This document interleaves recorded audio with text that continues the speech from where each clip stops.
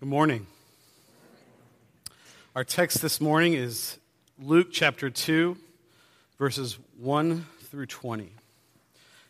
There is an excerpt of this passage in your bulletin. There are also Bibles in the pew in front of you.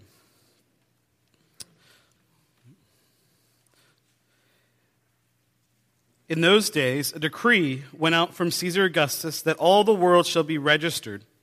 This was the first registration when Quirinius was governor of Syria, and all went to be registered, in each to his own town.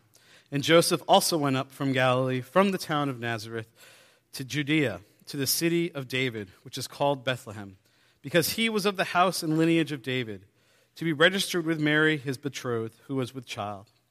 And while they were there, the time came for her to give birth. And she gave birth to her firstborn son, and wrapped him in swaddling cloths, and laid him in a manger, because there was no place for them in the inn. And in the same region, there were shepherds out in the field, keeping watch over their flock by night. And an angel of the Lord appeared to them, and the glory of the Lord shone around them, and they were filled with fear. And the angel said to them, "Fear not, for behold, I bring you good news of great joy that will be for all the people. For unto you is born this day in the city of David a Savior, who is Christ the Lord. And this will be a sign for you. You will find a baby wrapped in a swaddling cloth and lying in a manger." And suddenly there was with the angel a multitude of the heavenly host, praising God and saying, "Glory to God in the highest, and on earth peace among those with whom he is pleased." When the angels went away from them into heaven, the shepherds said to one another, "Let us go over to Bethlehem and see this thing that has happened, which the Lord has made known to us." And they went with haste and found Mary and Joseph and the baby lying in a manger. When they saw it, they made known the saying that had been told them concerning this child, and all who heard it wondered at what the shepherds were told. But Mary treasured up all these things, pondering them in her heart. And the shepherds returned, glorifying and praising God for all they had heard and seen, as it had been told them. Our text this morning is about God fulfilling his promises. And I think we all know what it means to have promises kept. I remember when I was a kid, a teenager, growing up in New Hampshire, my dad and his family owned a farm, and my dad owned a construction company. And as soon as I was able to reach the pedals of whatever vehicle needed to be driven on the farm, I got to do it. I got to drive the tractors. I got to drive, my dad's pickup trucks. I got to drive my dad's backhoe, whenever I could, and as soon as I could. And so I was confident in my ability to drive. And so when I was about 15 years old, I didn't want to wait to drive anymore on the road. I wanted to drive as soon as I could. So I would bother my dad, "Dad, let me drive home from the farm." It's only a mile and a half. And we lived in a town that rarely had one police car on patrol. And those police cars would never pull my dad over because my dad never did anything that needed to get pulled over for. So it was not really a big risk of getting in trouble, but my dad said, "No, it's not legal, you can't do it, you have to wait." And he made a promise that the day when I turned 15 and a half, which is when you can drive with parents in the car in New Hampshire, at least when I was a kid, he would take me out driving. So that day came, and he woke me up at like 6:30 in the morning, and he said, "Let's go, we're going for a drive." Okay. Didn't need to get up at 6:30, but we went and we drove. In my town, I grew up in New Hampshire on the coast, and so we drove along the coastal highway as long as we could. We stopped and got Dunkin' Donuts. We got back in the car and drove home. And my dad then turned around and went right out again with my twin sister, who also was 15 and a half. And that's a fond memory that I have, and I can't wait to do that with my own son. But really, it's one of the things that's fond about it, I remember so fondly about it, is that my dad kept his promise.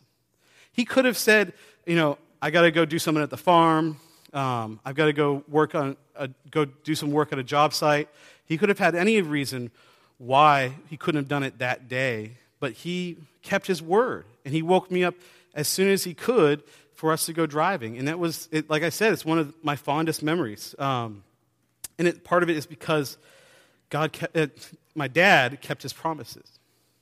And that's what our text is about this morning. And so as we go through this text, I want you to be thinking about promises kept. We all hopefully have had at least one promise in our life kept by someone who's loved us. And this is what God is doing here in Luke chapter 2. He's keeping his promises.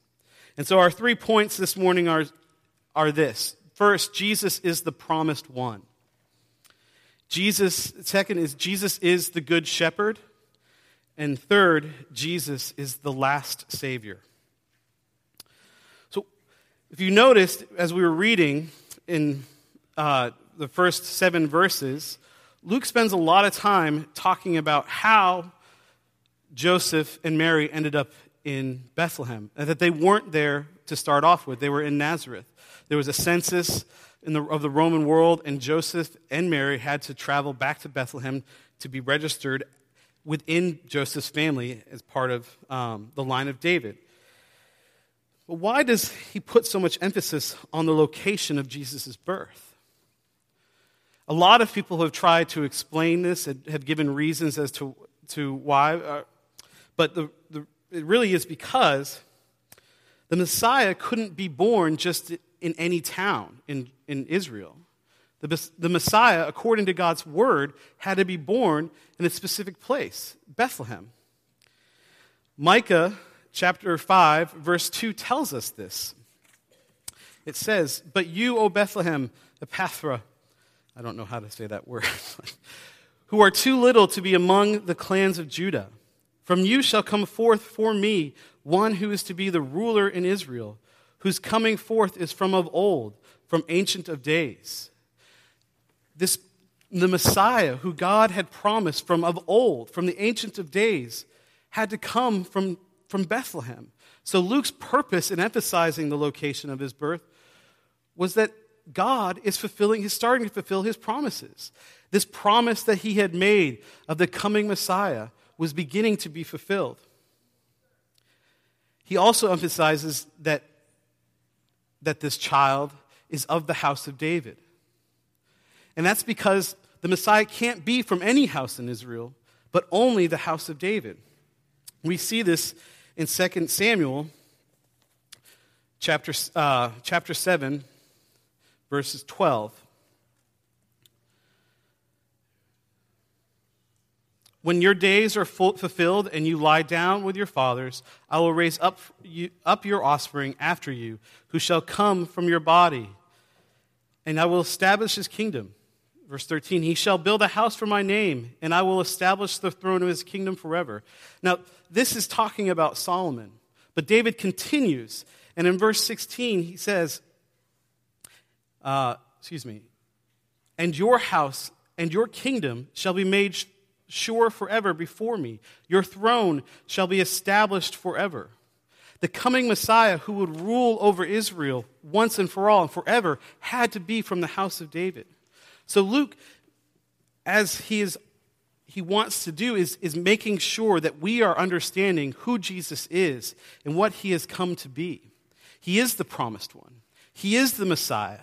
He's from the house of David. He's being born in Bethlehem. And we can know with certainty he is who he says he is.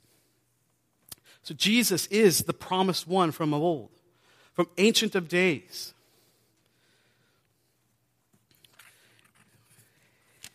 But Luke's not the only one that wants to make this clear.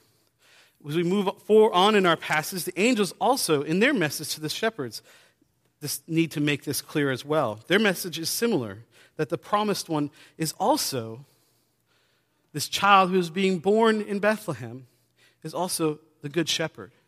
Jesus is the good shepherd. Luke, in verses 8 through 14, Luke tells us about the angel of the Lord appearing to the shepherds out in the fields. And the angel's message is also focused on how the promises of God are being fulfilled in the birth of Jesus. A lot of people have tried to explain why it is God chose to reveal this news to the shepherds out in the fields. It seems kind of strange. These shepherds were out in the middle of the fields watching their flock. Why did God reveal this message, this good news to them first? Why were they the first humans outside of Jesus' immediate family to be told about Jesus' birth? And a lot of people have given some ideas. Luke doesn't tell us why, so a lot of it is speculation.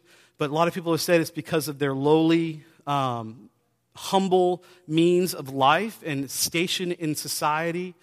Shepherds, they worked hard, but they spent a lot of time out in the middle of the fields with sheep, guarding them and leading them and feeding them. They didn't have a lot of interaction within the greater community because they were busy working hard, providing for their families. Other people have tried to say that it's because shepherds were of lesser character, more sinful than, say, the religious elite, and they were looked down upon. And so Jesus came and revealed this news was revealed to them of Jesus' coming because they are the ones that Jesus came to save, those who are the sinners, those of who the religious elite looked down upon. And whether those are the actual reasons why or not, I'm not sure. But I think we miss something if we focus too much on why it is that God chose to reveal this message to the shepherds. We can get lost in those reasons.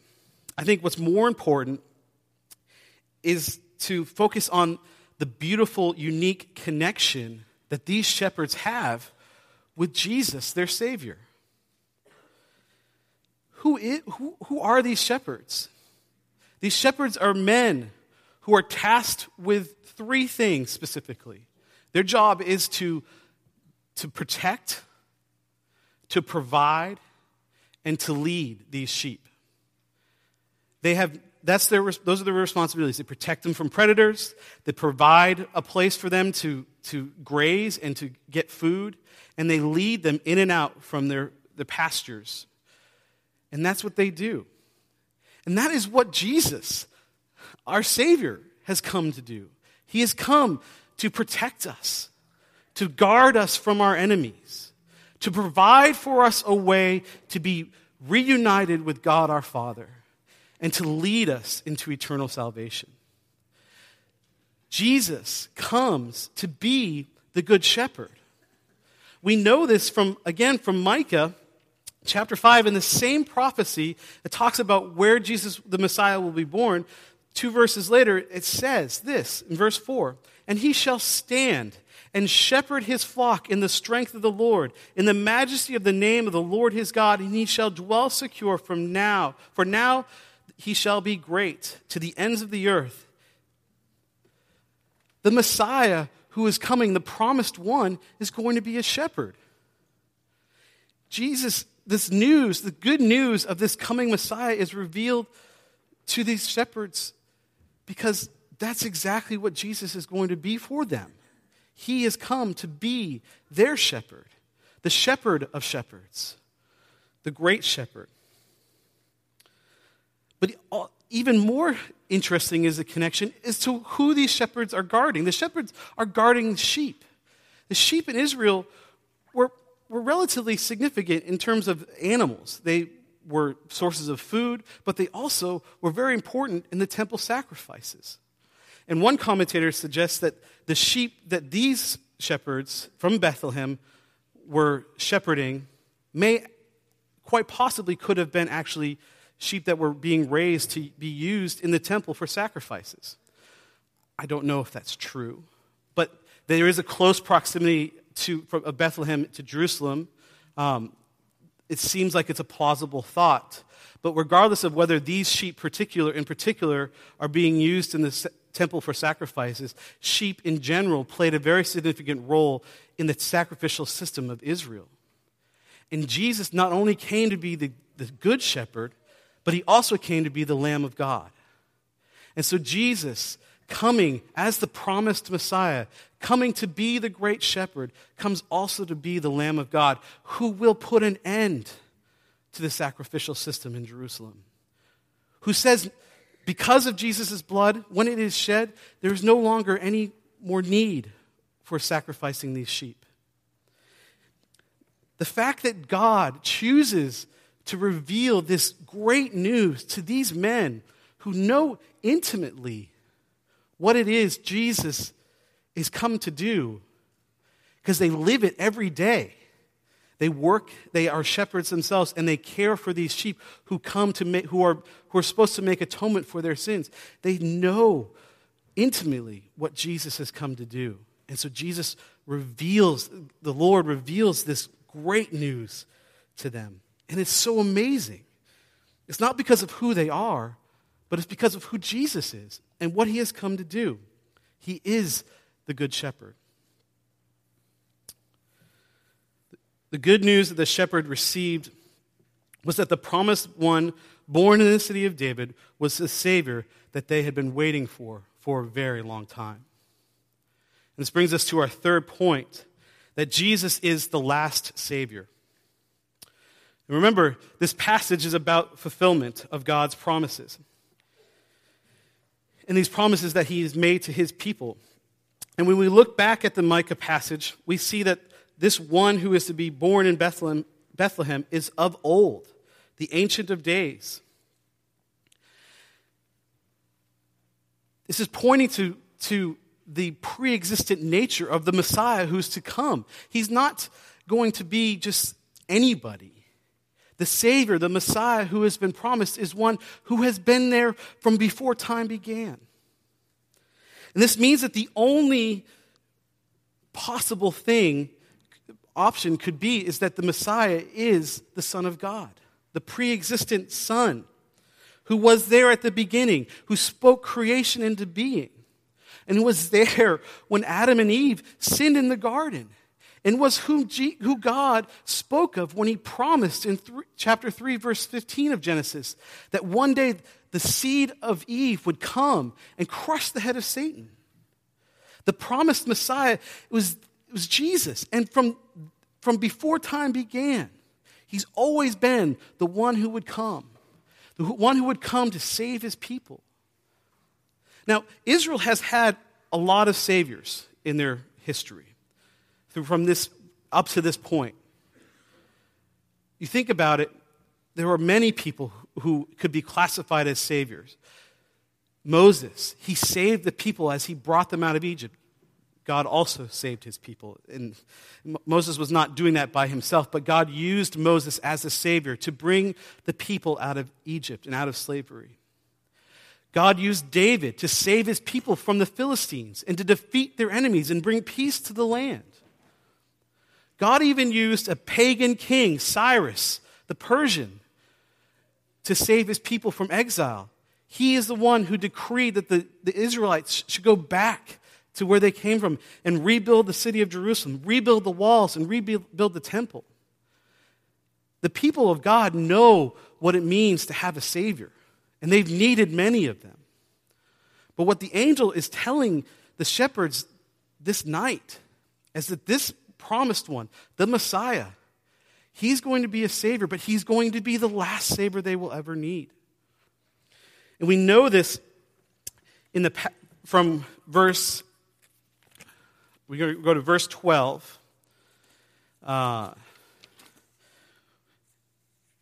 Verse 11. For unto you is born this day in the city of David a Savior, who is Christ the Lord. Now, like I said, a Savior is a term that Israel's had lots of saviors, but they've never had a Savior who is Christ the Lord. This title that the angels used about Jesus is very significant. Christ, the Messiah, the anointed one who has come, the promised one who has come, is also the Lord. None of these previous saviors bore this title. And this is how the shepherds were to know that the one who was to come was to be their last Savior. He was to be a different kind of Savior.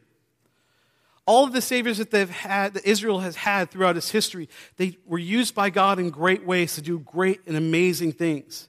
But none of them were going to do what Jesus came to do. And that was to save his people from their sins. None of them can do that because they were sinners as well. Only the Son of God, only the Messiah, only the true King of Israel could come and save his people from their sins. And so when the angels appear to these shepherds in glory, in this amazing shining light, and they tell these shepherds, your promised Messiah has come. He's going to be the one you have been waiting for. They know exactly who they're talking about. And they believe. And this brings me to our close, and I want to close on this point. Is the shepherd's response to the angel's message. In verse 15, the shepherds do something really pretty great, I think. It's just, when the angels went away from them into heaven, the shepherds said to one another, let us go over to Bethlehem and see this thing that has happened, which the Lord has made known to us.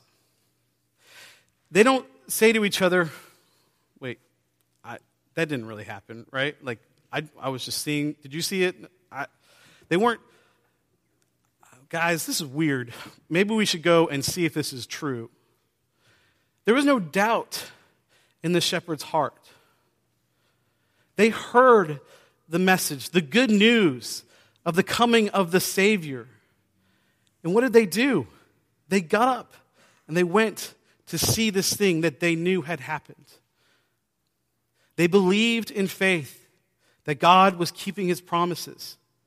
And they wanted to go and see it for themselves. They wanted to see it, be eyewitnesses to the beginning of God keeping his promises, that he's promised from the very beginning to save his people. This is not just a cool story about something that happened 2,000 years ago. These promises that have been fulfilled are being fulfilled today as Jesus continues to save his people and will continue to do so until he returns and makes all things in heaven and on earth right once again. We, like the shepherds and the people of God at the time of Jesus' birth, long for Christ's return. Advent is about the anticipation of Jesus' coming, as Pastor Terrence said this morning, not just his first coming, but today, even so, his second coming.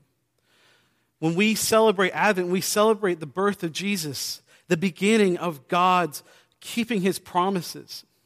And we celebrate with these shepherds as they celebrated at the news, receiving this great news. But we also, like the shepherds, today know what it means to wait and to long for the Savior to come back. We live in a broken world. We live broken lives.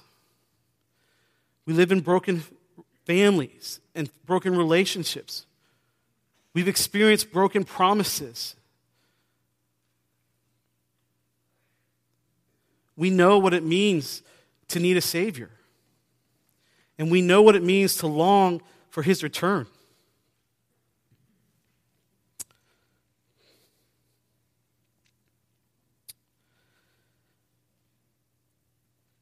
So we, like the shepherds, with faith, must wait and hope with assurance, knowing that God will keep his promises again. That because God has already fulfilled his promise in the coming of his Son, Jesus Christ, in this way, we know that he will do so again. Because that is what he does. God keeps his promises. Do you believe that this morning? The shepherds did. Let us pray.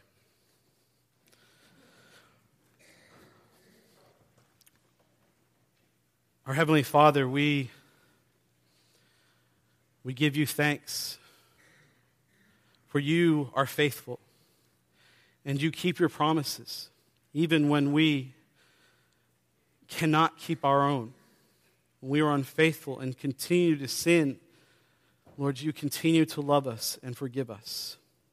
We thank you for Jesus and for his birth that we get to celebrate this time of year.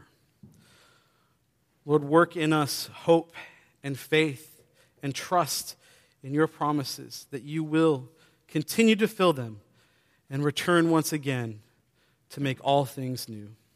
We pray these things in Christ's name. Amen.